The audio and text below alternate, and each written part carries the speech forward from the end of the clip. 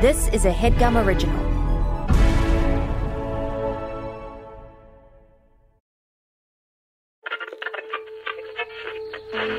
In 1977, NASA sent 2 solid gold records into space so that aliens might find them and understand life on Earth. I send greetings on behalf of the people of our planet and friendly wishes to all who may encounter this Voyager. Now, we're making new records with our friends.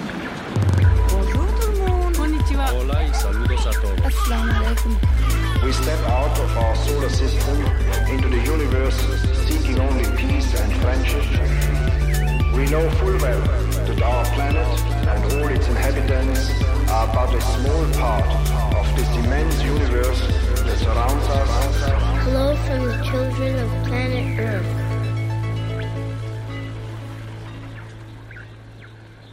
Hello.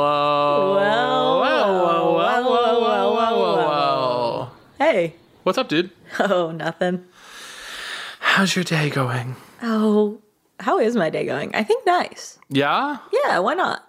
I mopped the kitchen floor today. That's part of what made it nice for me. Yeah, in our shared home.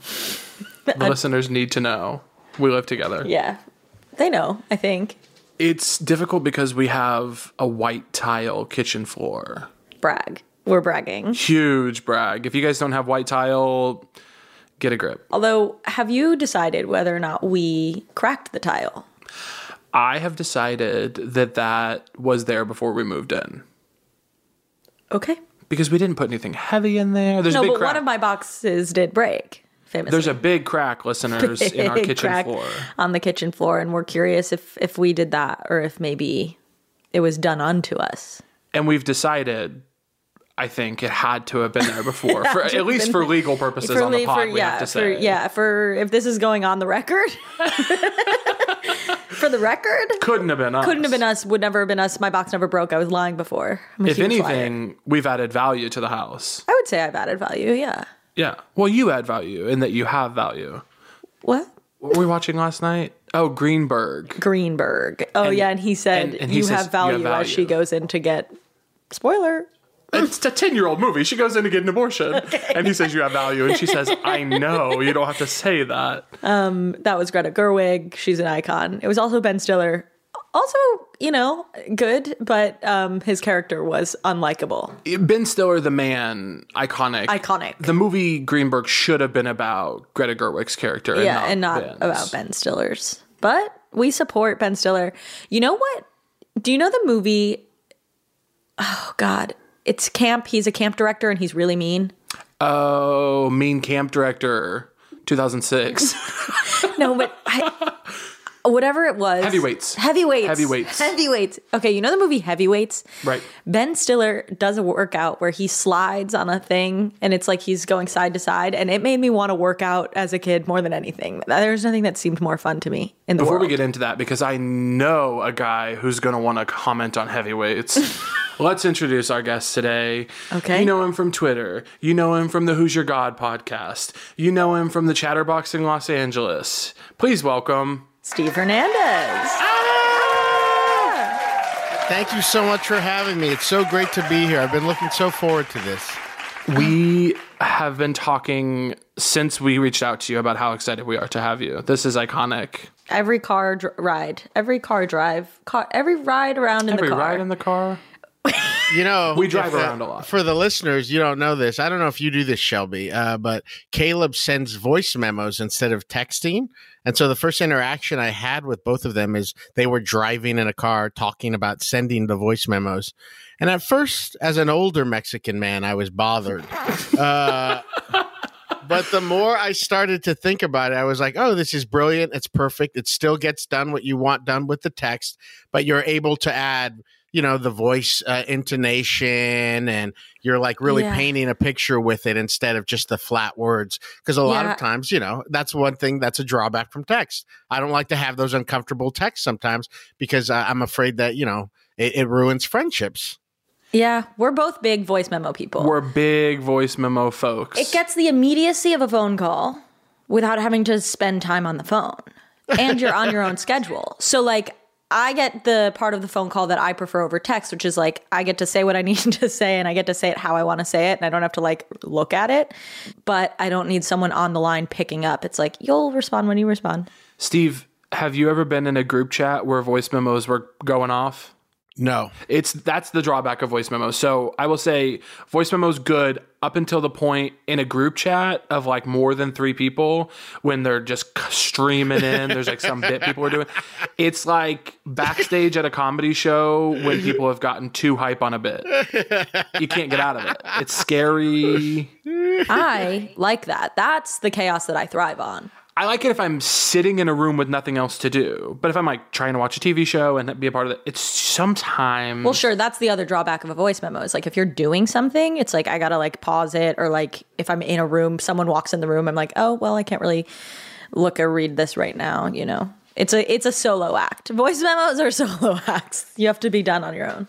It's a solo podcast. Ben Stiller's Heavyweights, important to all fat people across the world.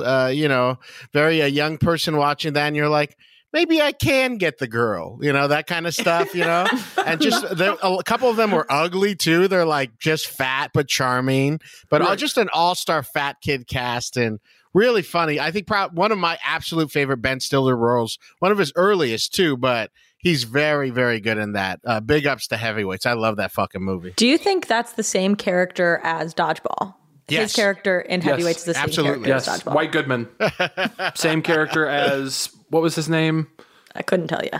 In Heavyweights, I keep wanting to call him Sparky Pulaski, but that's not it. That's the trainer from... He's got like 3 characters. He's got like 3 of them. He had a whole sketch show, but Ben Stiller will go back to the 3. You'll see him keep going back to Tony the Perkis. Steve, have you seen Greenberg, 2010 Noah Baumbach film?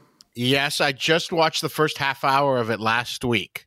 Whoa. Yeah. Why are we all watching this movie right now? I saw it the first time, and it's not one of my favorites. He's very unlikable. But now that I've been living in LA, I'm from West Covina, which is a suburb of Los Angeles. But now that I've been in LA proper for 7 years. And so I was like, yeah, I want to check out the East Side. Like, this is my home now. And so they're cruising the Silver Lake Lounge. They used to have a couple of famous comedy mics there and everything. So I'm just kicking back there, fucking watching it. And I'm like, this is my town now. But, that's an East Side. I do like Greenberg now. He's very unlikable, but, Silver Lake, Los Feliz is covered with these guys that are like the Ben Stiller character, that are like Greenberg, and then these perfect angels like Greta Gerwig. So what are you going to do? So you're pro Ben Stiller's character in Greenberg, or you just think he did an incredible job portraying a very real character of Los Angeles. A good vibe. These guys who like are maybe rich that are staying in some beautiful home. You guys haven't been here long enough, but it'll happen like all the time where somebody will invite you and you're like, what the fuck? Like I went up before I got into stand-up 10 years ago, I went through like the UCB thing and I never really got into it. But like, I think the third class, some guy was like, oh, we could do it at my house. And we went to his house and it was in the hills. And I was like, what do you do, man? He's like, oh, nothing, whatever. And then we like ended up getting drunk and like hitting the jacuzzi. And he wrote Ocean's 11 and Matchstick Men. So this kind of stuff happens all the time, really. And he was in UCB? And he was just taking fucking improv classes because he probably didn't have anything to do. And also, I think he probably wanted to meet women. That was the kind of vibe I was getting from him. But you'll bump into that kind of shit all the time. He said, oh, I don't do much. I just write blockbuster films. I dabble in writing. I know. Imagine that guy's life. He's got a big fat Mexican guy over. He's getting drunk at his house. He's like, "What? I'm taking improv classes." He's like, "How the mighty have fallen, huh? You Ocean's 11 piece of shit." God, if I was that successful and wealthy in entertainment, and a teacher was like, I want you to initiate more with a positive energy. I'd be like, no. I'd be like, that's awesome, and I love the feedback, but ultimately I'm not here for it. Hey, that's crazy. I wrote Ocean's 11. I don't like where you took the scene. Oh, really? Well, let me tell you something about scenes. Well, it would have made $50 million at the box office. So. Oh, you don't like how I took the scene? You didn't like my decisions? Trust me when I say. Nice guy, too. A guy named Ted. Very nice guy. Everyone can look him up because he wrote starts Ocean's backtracking. 11. I loved him. I thought he was really cool. And he was good at improv. He was awesome at improv. Really good initiations. We had Matt Besser's, oh my God. We had Matt Besser's wife as a teacher, and she seemed very battered down. So Matt Besser, quit stand-up and become the family man you're supposed to become, okay? Go. Everyone, go hang out with your wife. Let this be a lesson. Let this be a lesson. Steve, listen. We brought you here for a reason. We really did. We want to know, if you were in charge of your own golden record, what would you put on it, Big Dog? Have you guys seen the movie Contact? No. Dude, tonight watch Contact. It's Jodie Foster's movie. This isn't on my record, but this is basically in a lot of ways what this movie's about. Is Jodie Foster plays like the person who listens in those big like satellite things, those big ones, and listens for alien stuff.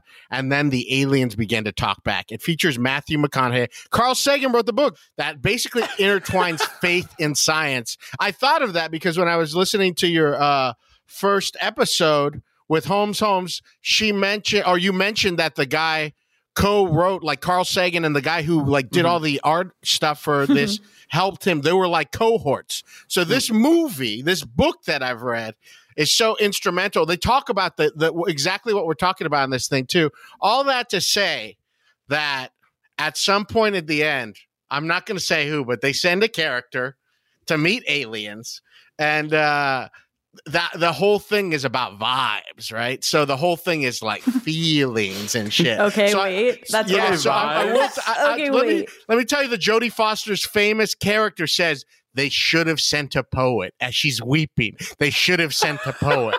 Yeah. So she's saying that stuff. All that to say that when I was given this challenge of what would your 5 gold plates be, you gave me some examples, but I was just sitting in my blue chair. If you follow me on Instagram, you see this is where I take pictures of my beautiful bride to be, watching television. But I was sitting in my blue chair, racking my fucking brains. What are these 5? And I was trying to squeeze them into like actual artifacts. And Julia was like, dude, I think they just want to have a conversation. And I was like, and you were like, they should have picked a poet. And you're like, no, they will get artifacts. I will go, I'm going to do pure vibes because each of them is just to me about vibes. Now we communicated. I wanted to surprise you guys, and I was like, I'm going to surprise you guys. And then you're like, okay. And I was like, I better not. We were very receptive. Yeah, hey. We were very receptive to being surprised. We love that. You were.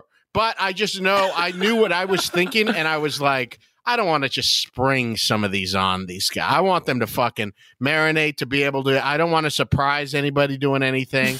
And so I've got fucking my vibes that I want on this. So when the aliens open up these fucking plates, they're just going to fucking feel shit. You know what I mean? They're going to fucking vibe it out. They're going to understand humanity through some kind of mind meld thing. This isn't going to be as simple as a Beatles song or, an orangutan like screaming bloody murder. Mm-hmm. Okay, drag the originals. This is going to be fucking, they're going to open that shit up and they're just going to fucking vibe out mankind. And so. What are they vibing with? Yeah.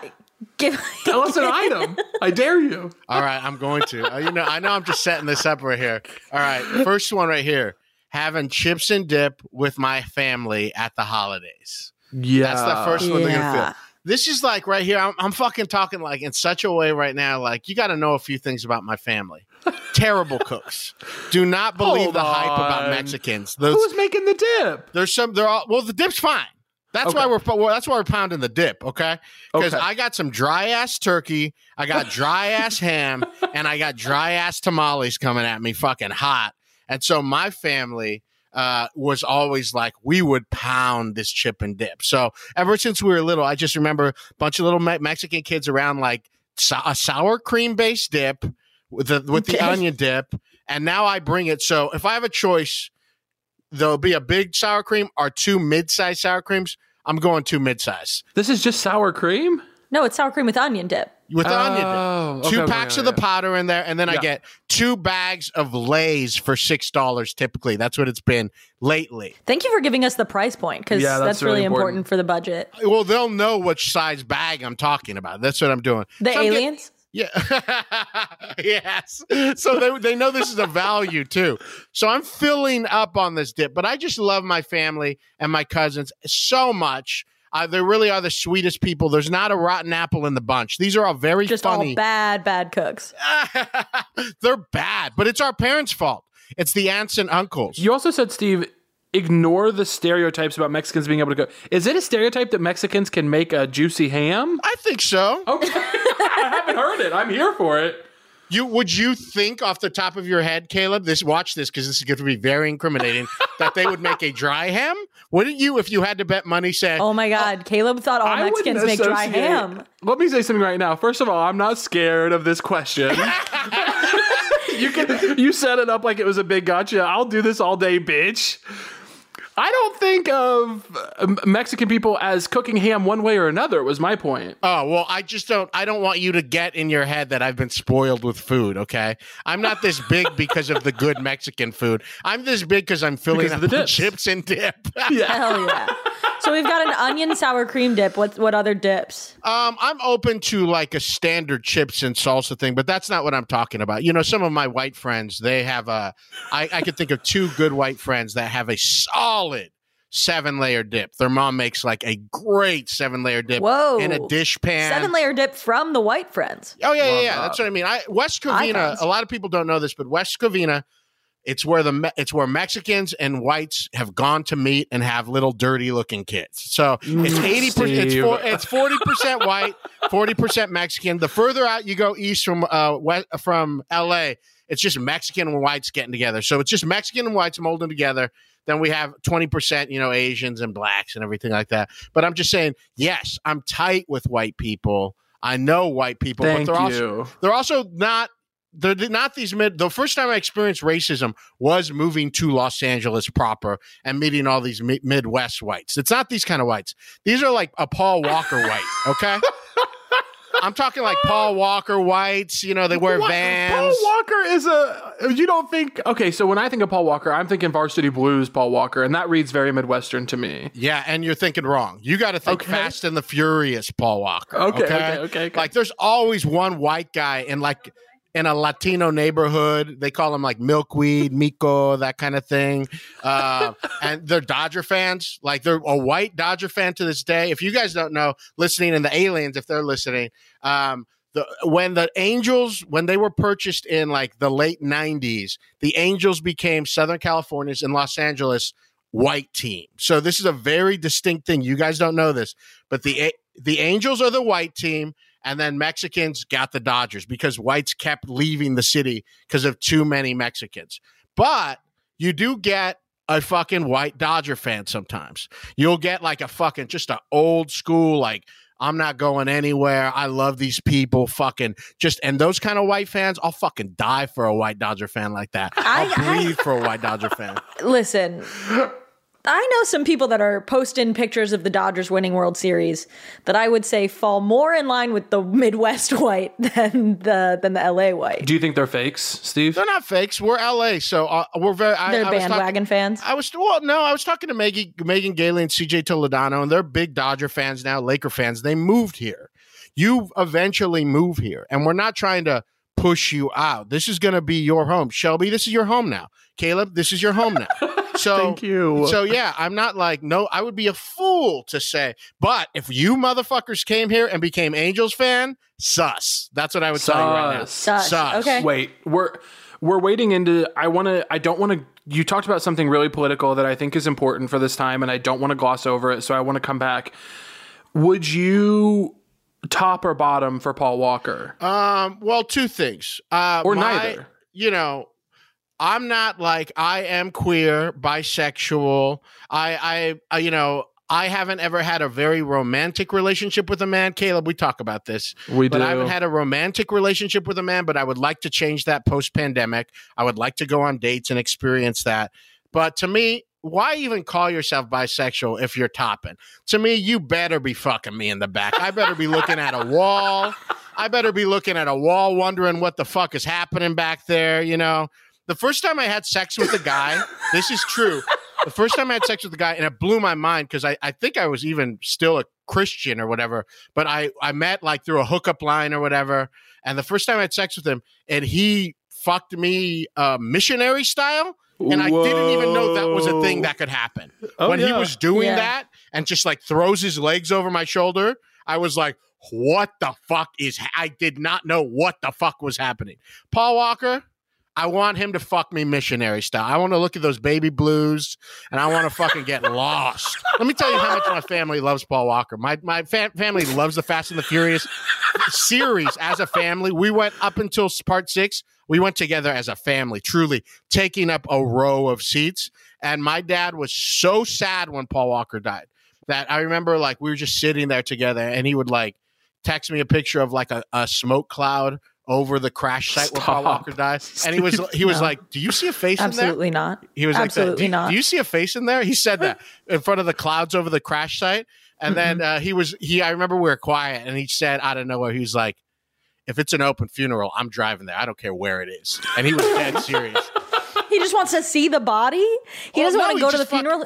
Paul Walker's in our family. I was thinking open casket, not open funeral. No, like, and I was like, he only wants to go if the casket's open. I was like, I want to see his mangled body. I was like, I don't know, like that seems a little bit too far.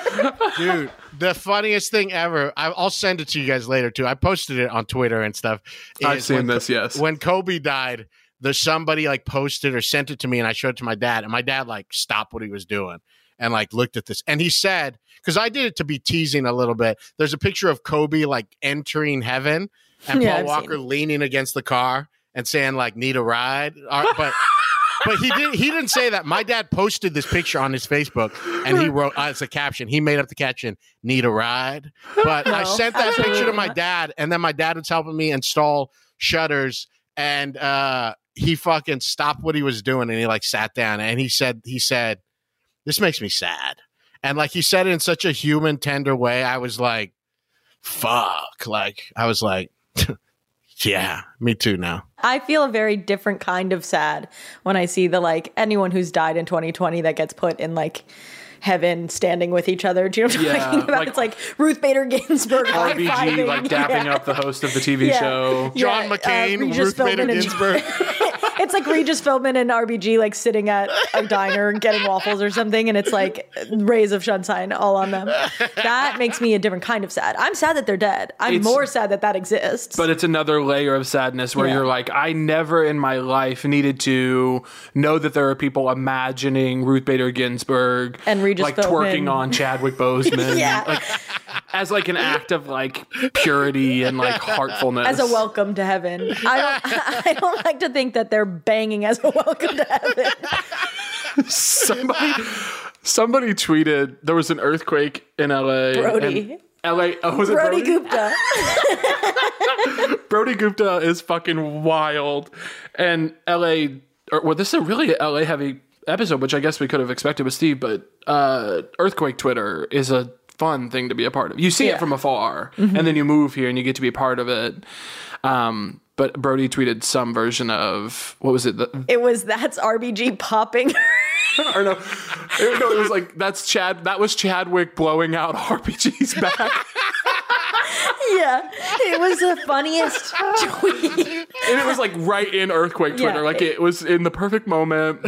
Were you guys awake for thunderstorm Twitter the other day? Oh yeah, I wasn't on Twitter. I was awake for it, but I didn't log on. It was like earthquake Twitter. It's the first time in my lifetime on Twitter, the past 10 or 11 years, where it rained and lightning storm was so crazy that it became earthquake Twitter because of the thunderstorm, it was really cool and fun. And then it's like midnight. Everyone's trying to pop off the best joke they can. So that's like the thing. Well, that's earthquake Twitter. Yeah, it's earthquake Twitter. So it's really funny. It's in the moment. But yes, if they could vibe out. I didn't even talk about, this isn't a fancy food, folks, all right? We're not a rich people. Out the gate, for about 20 people, this is an appetizer for $12, $13. But it's rich, it's salty, it's fatty, it's my shit. That family love, that delicious food, that is the vibe. The number one vibe that I want these aliens to know Earth is all about. So the first thing that you're putting on your records is chips and dip with the family at the holidays.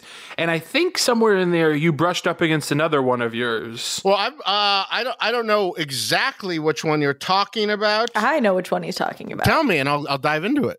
You said that you told us before the recording, and you're allowed to change your mind, that you wanted to add as one of your things on your record, the first time it felt good, getting fucked in the ass. Was your very first time a feel good time? No, it was never that good.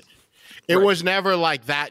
I wanted it, but I couldn't have put my finger on it. Like, it didn't feel good. I would say it's only in the past couple of years where and it was a slow acceptance for me. It's funny, I've been doing stand-up for 10 years, but I've been fucking around with guys for probably about 20 years now, and I've been joking about it too, but I would have never called myself bi. I would say like, no, I'm not gay. I just, like guys sucking my dick, just stuff like that. It's like straight up out of a movie or something that of like a guy who does it, on Old School or something. A guy on a football team who's like, no, dude, it just like feels good. And it's like one of your bros. Bros can fuck. It's that bad. But I fell in love with a guy slowly. A couple of years ago, he passed away, so that's very sad. I don't want to get into that part of it, but this is a very charismatic guy, very self-destructive, and he wanted me in such a way that I had never like experienced like any, with women. I've never felt such a carnal desire from a woman before like that, where it's like, oh my God, I want you. So it's like, he was very aggressive with me, where eventually I remember we had sex enough where I was like, oh, like if this guy wasn't so self-destructive, I think I could fall in love with this guy. And I say now that he's passed, I would say that I loved him. But it's such an interesting feeling, I think. I don't know if you guys, when the last time this happened to you, where it's like, oh, all the things I thought that were a way about me kind of have shifted. And I just thought it was so fucking interesting to just like getting banged out all of a sudden, where it was like, oh, this fucking feels great. I don't know. Do you like getting banged out, Caleb? No, I'm famously anti-sex. I think it's a chore. I want to have sex because unfortunately I'm burdened with that. But I think, no, I mean, just the preparation of it all, the theater of it, and also, here's what I will say, Steve. I would rather be fucked in a mean way, like where it's like angry, than when people try to be cute about it and like want to make jokes during it. I hooked up for a while with this guy in Chicago that was always like talking like movie dialogue. He'd always be like, well, it seemed you really liked that. And I was like, ew! No, when someone that... Ooh, that makes me itchy. It's like that scene in Lady Bird after she fucks Timothy Chalamet for the first time, and she goes, she like looks at a picture of him as a kid and goes like, fast forward, who would have known? And it's like, ew! Yucky. There's just something so cool about, to me, growing up as perceiving myself to be as a heterosexual guy. You think of sex as one way, but it's just such a different thing to say, oh, I remember thinking at some point, man, if I could be a woman for a day, I would like have sex so much. I think that would be so cool. Like I would like for someone to be inside of me. And then I was like, oh, I guess I could just do it this way too. So it's such a cool, different feeling to turn yourself over to something, to someone, to just like literally be like getting used in that way. This has nothing to do with love. This has a feeling where you're just automatically like gratifying someone at such a base carnal way, which I had never felt that way with a woman where she needed me physically like that. It's such a like dope ass cool feeling that I think people are missing out on. I would say straight guys or guys who aren't willing to explore that shit. It's such a dope, cool human feeling that if you don't allow yourself to feel that, I think you're like missing out on like some of the most glorious. It's a glorious human experience. You talk about going from being quote unquote straight to fucking around with dudes and still not calling yourself queer to now being in this space where you're like, yeah, I love fucking dudes. I identify as queer. You and your partner, Julie, are open and you hook up with other folks. Do you have something that you attribute this like transition to because there are a lot of straight men having gay sex that some of them are straight and just it's a power thing, but then other of them I think would be more free if they would take this approach you've taken, but can't get past this like fucked up man stuff that we have in our head of being like straight Straight. This is an earnest ask of Caleb's, but it's also him pleading to his type. He's like, if you're a man that's if you're a straight straight and you guy want to that I'm fuck men, into, please just be open to just that. be like Steve is evolved. How about the straight guys that I'm into be evolved? Also be evolved. He's asking an earnest question, and I do think you should answer it. But I did need to note that that was also a campaign. I used to be a youth pastor at a mega church. One of my things touch on that. And so I didn't give a fuck about then. I knew then that I was being a loser in the world. Like, I truly knew to be a youth pastor was a loser thing. I remember being 22 or 23, and then I remember they had the baccalaureate, which I don't know if you guys have the baccalaureate in the Midwest. I skipped it because it was religious. They have a baccalaureate that's like a religious graduation where they had it at our mega church that was in West Covina. And they were like, oh, can you speak? You used to go to West Covina. And I spoke. And I remember it was my English teacher, Mr. Akuro, who was a great teacher. And I remember he was like, hey, Steve, how you doing? And I was a good writer. We had, I liked him. And I remember I was like, yeah, I'm right here. I'm on fire for the Lord. And I remember the look of like, I'm on fire for the Lord. He like pitied me. Like, truly, you don't know what it's like to be pitied by an English teacher. But I could tell in his eyes he pitied me. So I felt like a loser. So to go from there to stand-up comedy, to me, they're almost the same thing. All I'm saying is if I'm doing stand-up comedy, I'm trying to tell the truth. It's why I do this. I'm trying to figure out who I am. And to me, I'm like, why would you be this, do this, if you have to lie, if you can't be who you are? So to me, I've just been always exploring that. I tried to tell that some of this gay shit, I tried to like make jokes about it when I started comedy 10 years ago, but it's so hard. I had to figure out how to say it in a way, because straight guys won't laugh at a lot of it, because then it means they're gay. So I had to figure out how to say things in a way for them for them to be okay with it. So, I mean, it's not easy. I had to fight for it. And, I have to tell my family. I remember with my ex-wife, we shared a girlfriend once I brought her to a family party. Big mistake. I'm a loser. Oh, I've like made a bunch of dumb mistakes, but this is who I am. And I'm like, it's hard. It's easier just to go with the flow. So it's not easy, but I do it for, the fucking Mexicans in Covina. I do this. I talk about this so that they'll begin to come out. I tell them from the stage at the Chatterbox, I'll be like, you guys know you have that sad gay uncle who lies, and he comes around and he has to lie, and he's sad around your grandma. I was like, do you want that for your friends? Do you want that for you? I tell them the shit when I'm bartending. So it's just going to take a while, especially Mexicans. I was talking to my friend Jonathan Soter-Wow, who's a very funny comedian. He just did the HBO Latino thing. We have to fight to normalize this shit a lot more than other people. So we just got to talk about it more, because I do think so many more guys are gender fluid and queer and do the shit in secret and jack off to fucking guys and do all this stuff. It's normal. We got to talk about it more. We got to be loud about it. All that kind of shit. We have to be brave. We have to be brave. And if you're a straight guy, brave comedian. And if you're a straight guy that Caleb thinks is cute, give it a shot. Be brave, bitch. Be brave. Stop being a fucking coward. There's and fall in love with nothing me. more manly than if you were to have sex with Caleb. That's so true. That's pretty hot, though. I like that for you, Caleb. A guy being mean to you when fucking you. I like that. Look, God, I hate that I said that. You did say it. I don't always like sex that way. I'm just saying I far prefer it almost always to like the way that people and people do this with all parts of their life, but I particularly hate it during sex because then I'm naked. People try to make their life like they try to write the movie of their life while they're living it. And you're having sex with them and they're being like, saying these little things that are like, why are you saying that? I do write the movie of my life when I'm in the car in the rain. Yeah, but you're alone and no one is inside of you. So, I did not say that. Well, that's how it should be, honey. Just kidding. Usually when I'm driving alone in the car, there's also no one inside of me. Almost always. Almost explicitly.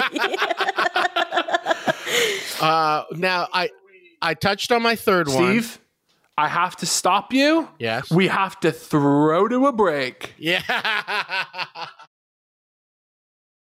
Steve, I fucking rudely cut you off. I want to apologize for my partner here. Sorry, we're back. We're back. Oh, don't worry. Maybe you were hitting on me by being mean to me. That's what I figured. Maybe that was foreplay for you. I'm gonna cut this guy off, and maybe he'll cut me off. You know, that kind of thing. Yeah. God, I will say there is something hot about that if you're on the highway, someone's trying to pass you and you're not letting them, and you go back and forth. That's kind of hot. You find that hot? Can be. If you're really, really working at it. You're both fighting each other on it. I know what feeling she's talking about. It's like an elevated aggression thing. And then where you're like almost smiling like, oh, okay. Are we doing this? Yeah. Like that kind of a thing. Not when I'm in a rush, not when I need to be somewhere. It's like a long road. Like I'm driving home from Chicago and there's a car that like goes to pass me and I'm like, no, you're not going to pass me. Hey, look. And then they're like, babe, I want to. If Steve had been on my side about calling you out just now, I would have gone in on it. But since he was on yours, I've decided to agree. Thank you. I'm that fickle. It's so odd. The longer I'm on this planet now, I'm not surprised by most anything. But sometimes now, the older I get, the more I'm like, oh, this person turns me on, or this thing turns me on. It's like the craziest thing where when you're younger, I remember getting an erection from the Christina Aguilera Dirty video, like a straight up hard boner from watching a music video. That's crazy. Of course. It was like 2 p.m. in the daytime. In it, is she not? It's 2 p.m. in the daytime. But I want you guys to picture literally watching a music video right now and just like, woo, like what kind of an animal maniac gets hard from a music video? Give me a break. There's some hot music videos. Hey, it's a hot music video. Yeah. What are you getting horny and she's for now? Absolutely filthy. Just juice. It's just about the juice, a chemistry between someone when you're talking to them. Now that's all that gets me off anymore. As open as I am and all these things, I'm sober now. I haven't drank in 2 years. So it is very hard to have sex with people unless you like them. It's one of the worst things that's ever happened to me. I really hate it. I liked all that mindless drunk sex rolling around, group sex, crazy shit happening. But now I have to enjoy the person. But about once a year, pre-pandemic, you meet somebody at a bar or, somewhere at a party and you start talking and that juice gets fucking cooking, baby, out of nowhere. I remember the last time this happened for me was at Mendocino Farms downtown. This little redhead. Don't talk about Mendocino Farms. There's this little redhead hostess. I was meeting my friend John Gove there. And we were meeting for lunch, and they say, "Oh, these are our specials." Or whatever. There's this short redheaded hostess, a little short stack, and we were just talking. And then her and I started cooking, like really, like woo, like so much so that afterwards, my friend John was like, "What was that?" Like, I don't know if you've ever been with a friend and they're like, "What was that?" And I'm like, "I don't know." And he's like, "You should go get her number." And I was like, Caleb mentioned it. I'm non-monogamous. Julia's pretty monogamous, but I'm like I do my best to be very responsible about it. My last marriage, I was not responsible. I was this bad guy. I wore ethical slut t-shirt. I was as bad as they come before. But now being responsible with non-monogamy basically means you don't do anything with anyone because someone's feelings are going to get hurt. Usually that's what I found. So he's like, "Why don't you get that girl's number?" And I was like, I don't want to explain this shit to someone. I was like, I'm going to look like a fucking fat Mexican creep. I don't want them to understand all this stuff. It's like now the thing has to slow. Why do you guys think I have so many podcasts? It's to put it out there, baby. It's so someone could slowly listen to me for 8 years, hours of me and be like, maybe I'll date the guy. So that's why I podcast. That's why I'm glad to be here today. My number 3 thing should come to no surprise. I think now, because I've listened to the first 2 episodes of this show, do you have any kind of religious upbringing, Shelby? I'm Jewish. So did you go to synagogue? Yeah, I went to, I was never like an every Shabbat temple person, but I went to Hebrew school Tuesdays and Thursdays and Sunday school on Sundays. And I went to Jewish camp. So, do you guys sing songs? Yeah, and mostly almost explicitly in Hebrew. I'm like maybe kind of in Hebrew, but it's Hebrew. You don't get lost in the songs like we do over in evangelical Christianity. Oh, some of them you do. Some of them are absolutely gorgeous tonally. Do I know what I'm saying most of the time? No, I'd have to Google it. But there's one at camp that we sing that I don't know. It. No. I would need a group because what I was going to say is that I don't know who decided who goes into what part, but everyone just kind of harmonizes with each other, and you just choose where you lie in the song, and the whole camp is singing. There's like 4 different cannons going. Stunning, beautiful. One of the most gorgeous songs I've ever heard. Do one of them. No. Do you know the name of the song? We do it at the end of Shabbat to end the Sabbath. It's called End of Shabbat Song. No. Can you imagine? Can you imagine if all of the Hebrew prayers were like, when translated, it was like beginning of prayer service, mid prayer service. Led Zeppelin 2, End of Shabbat Song.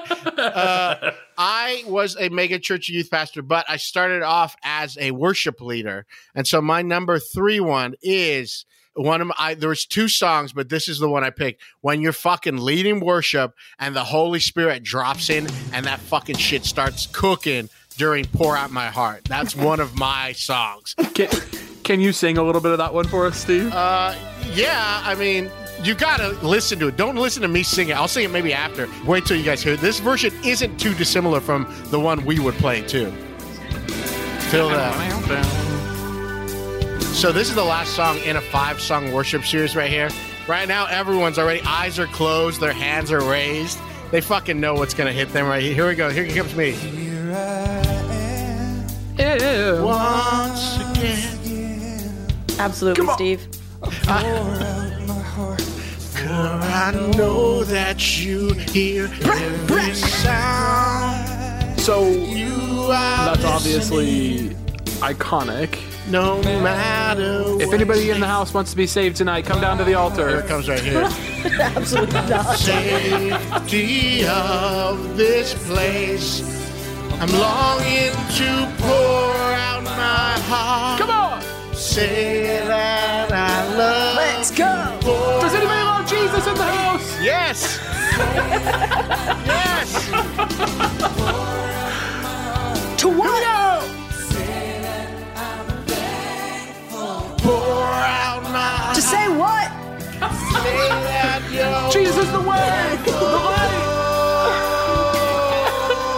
light! Mike, cut this shit. So, dude, when we would lead worship, it would be, I had full band, 3 BGVs. I would hold up hand signals to lead them, right? So I'd give them a 1 for the verse music, 2 for the chorus music, 3 the Holy just fucking keep going, like right now. So that refrain right there, pour out my heart. And then sometimes I would take the music down right there, a cappella, pour out my heart. Like say that, like that kind of thing. And then pour out my heart, like that. Take it up a level too, an octave, dude.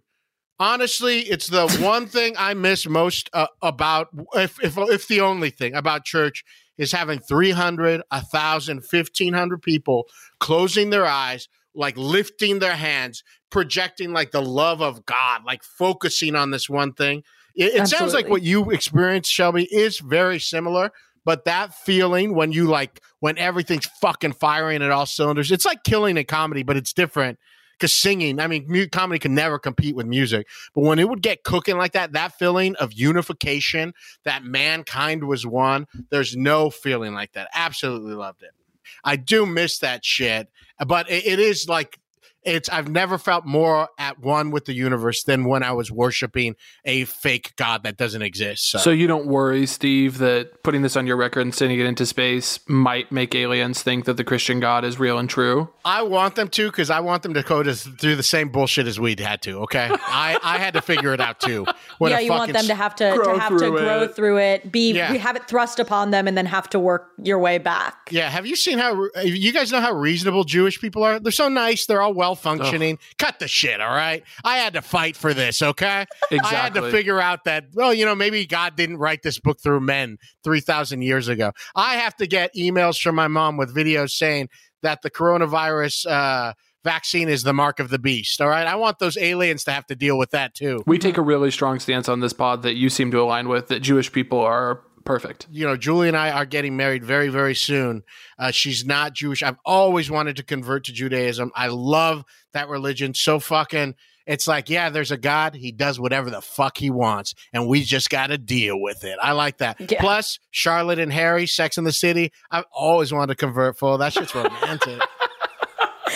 Oh, I'll help you with your bar mitzvah if you want. I love all that stuff. I love theology still. I am going to start a Bible podcast soon. I've been fighting it for so long, but for a bunch of different reasons, I'm like, all right, I'm in a place where I love this shit. So there's still so much I love growing up like this and knowing the Bible and all these things. It's really fucked up in a bunch of ways, but I want to start to re-explore it as like a real thoughtful thinking comedian. And it's going to be called You Made It Weird with Steve Hernandez. Tune in. You know what? Before we get into your number 4, I kind of want to play this or that. Okay. Let's do it. This. Or that. You know what this or that is. It's a speed round where we put 60 seconds on the clock and you have to answer a series of very quick questions. Would you choose one thing or the other? I'm going to start the time right now, shall we? Being able to jump really high or being able to fall asleep on command? Fall asleep on command. Shania Twain or Faith Hill? Shania Twain. Super bad or easy A? Super bad. Lady Gaga or Lady Fingers? Lady Gaga, baby. Ray Romano or Romano cheese? Ray Romano. Champagne for your real friends or real pain for your sham friends? Real pain for my sham friends. Travel to the past or travel to the future? Travel to the past. Pepper Jack or Peppa Pig? Pepper Jack. Covered in fur or covered in scales? Covered in fur. Power Rangers or Ninja Turtles? Ninja Turtles. Know how you will die or know when you will die? When? Eggs Benedict or Benedict Cumberbatch? Benedict Cumberbatch. Hot dog or hamburger? Hot dog. And that's time. You got through so many, Steve. You're very decisive. I know. I've listened to episodes. Everyone, I guess, talks about it more, but you guys are pretty quick. I don't know what happened there, guys. But Steve is such a good podcast guest that when we tried to give him the rundown before the show, he cut me off and he said, was like, I know how it goes. I've listened. That's a professional, baby. You can't touch Steve Hernandez. I love podcasting. I get mad. When you hear like comedians say, I guess I have to start a podcast. I'm like, you piece of shit. Get away from me. Like, I love this art form. I love this platform so much. Okay, what's your next thing? Tell us about it. All right, number 4. I worded this differently in the thing I sent you guys, but I will say it's the first time a woman lets you feel her titty. And thank you for saying a woman lets you. Yeah. Let's start there. Yeah, the first time a woman lets you feel her titty. You're coming from a guy who grew up in church, so I think of this stuff. Now, I don't have too much of issues with sex stuff because of my Christianity, but there is I will say one of the first girls I dated very early on, I remember we were kissing on a couch and I went to touch her boob and I looked in her eyes and it was such a pained expression. Cause she was Christian and she felt she was Christian. Her face was so pained that I touched her boob on her shirt. And then I was like, oh, I'm so sorry. And she's like, it's okay. I just don't feel like that, Christ would approve or anything like that. I was like, okay. And so now I remember my first real girlfriend in high school, and she was a non-Christian and shit. So things were fucking rocking. But I'll never forget her face. I'll never forget the first time I touched titty meat. No. And still to this day, it's still so soft. It's the softest meat. It's one of the softest qualities in a blanket. There's a velvet blanket. It meat. It's meat. I'm not It's sure. meat. And I do want to. Yucky. That's why I worded it. I didn't want to just say it's touching this because it is the look in a woman's face where she's giving, saying you can do it, baby. You may touch my tit. You may touch my boob, and she's smiling about it. Because I will, as much as I don't have any hangups about sex, I did have hangups about that women were liked sex as much as guys did because I grew up in the church. I always thought they did it because they loved us. And then I'll never forget, oh, this is just love for them. I'll never forget. I was still a minister when Eyes Wide Shut came out. Have you guys seen Eyes Wide Shut? Mm-mm. Dude, there's a scene where Nicole Kidman tells Tom Cruise she saw the sailor guy and she wanted to fuck him so bad and she was willing to throw it all away for him. And I remember sitting in that theater at the Covina AMC 20 and was blown away that she wanted to just have sex with this guy for carnal reasons. I was blown away.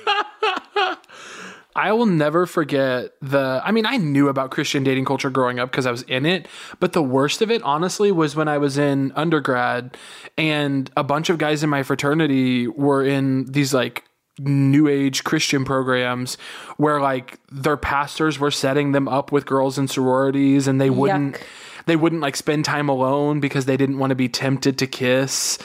And they like would get engaged after 2 months of dating because they had talked about it with their youth pastor. Like, it was insane. These are 22-year-olds. I don't like it. Disgusting. Yeah, it's really gross. There's a book called, I don't know if you guys might be a little too young, but it was called I Kissed Dating Goodbye, that like took Christian dating by storm, where you didn't date, you would just court. That was the big thing with this guy.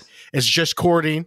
So you would be with the families, but I'm not interested in having fun with you. I only want to do this if we're going to get married and be 21. I will say that's big in the Jewish culture. Orthodox Jews get married, have kids. Do that quick. Also, that's like the whole reason for birthright. When the trip to Israel is for young, because there's a age cutoff. The reason they do that is because the point is to go to the Holy Land to meet a partner. Did you do birthright? Not yet. And I'm running out of time. You're already married, so at this point it would be weird. You have that's kids. The craziest part. The kid, because I don't want to leave. I'd have to find a sitter for so long.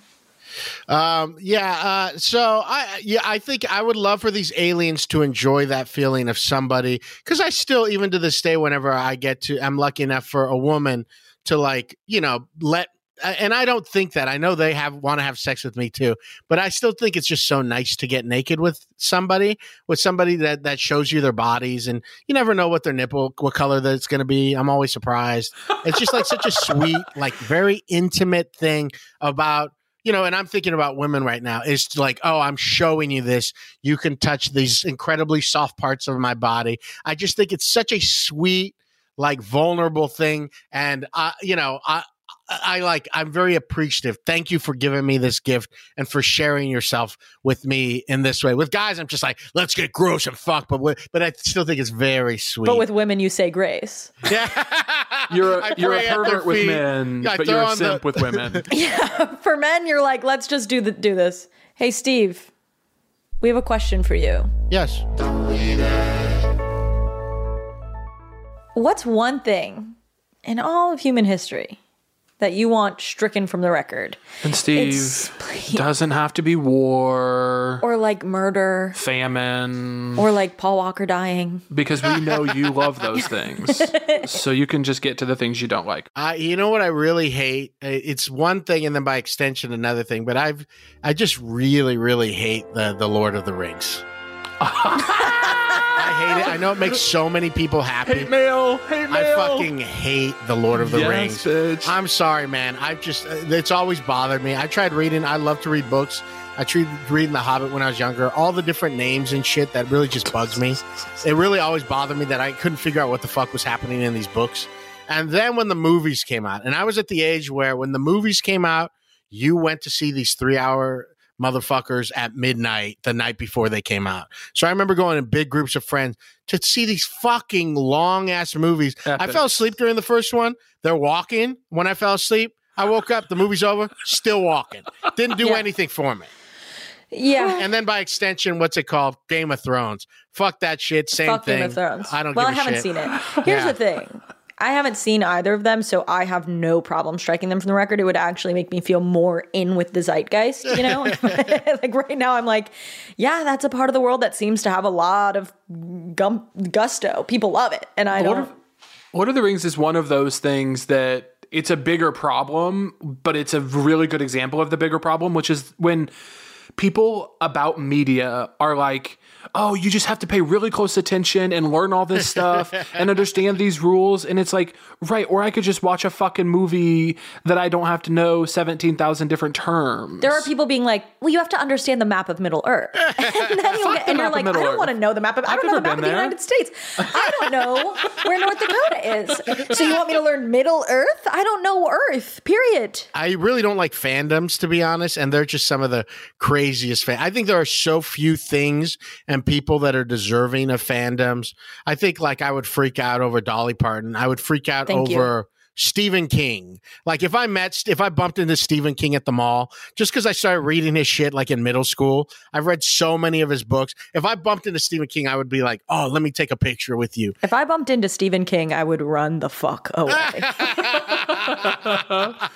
You catch my dust. Everybody else like giving themselves over to things. I don't know, man. As a child from abused home, I've got my walls up, baby. I'm not just giving myself up to these things, okay?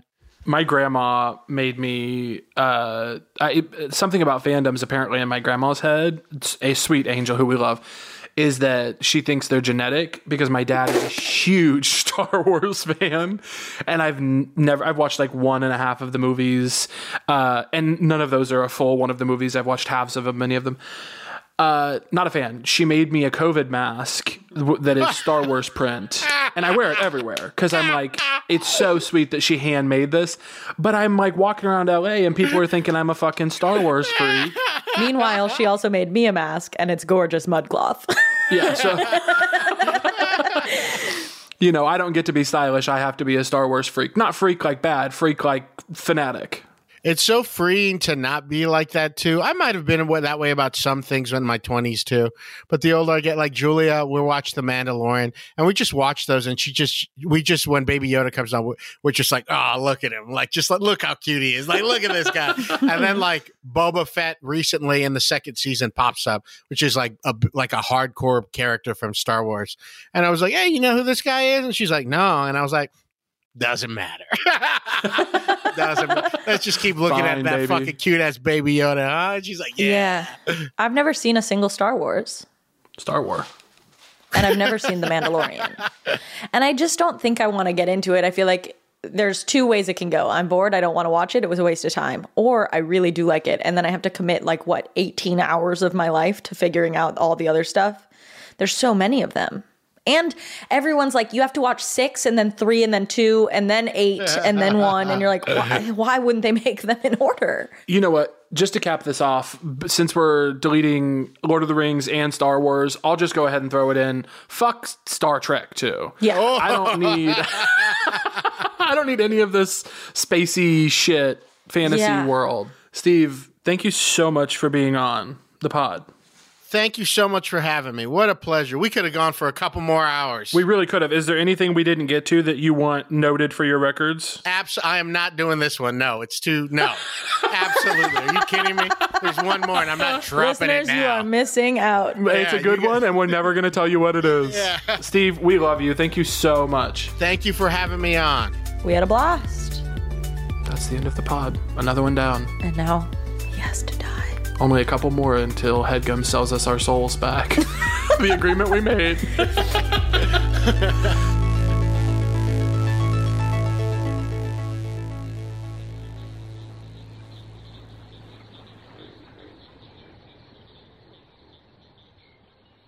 That was a Headgum original.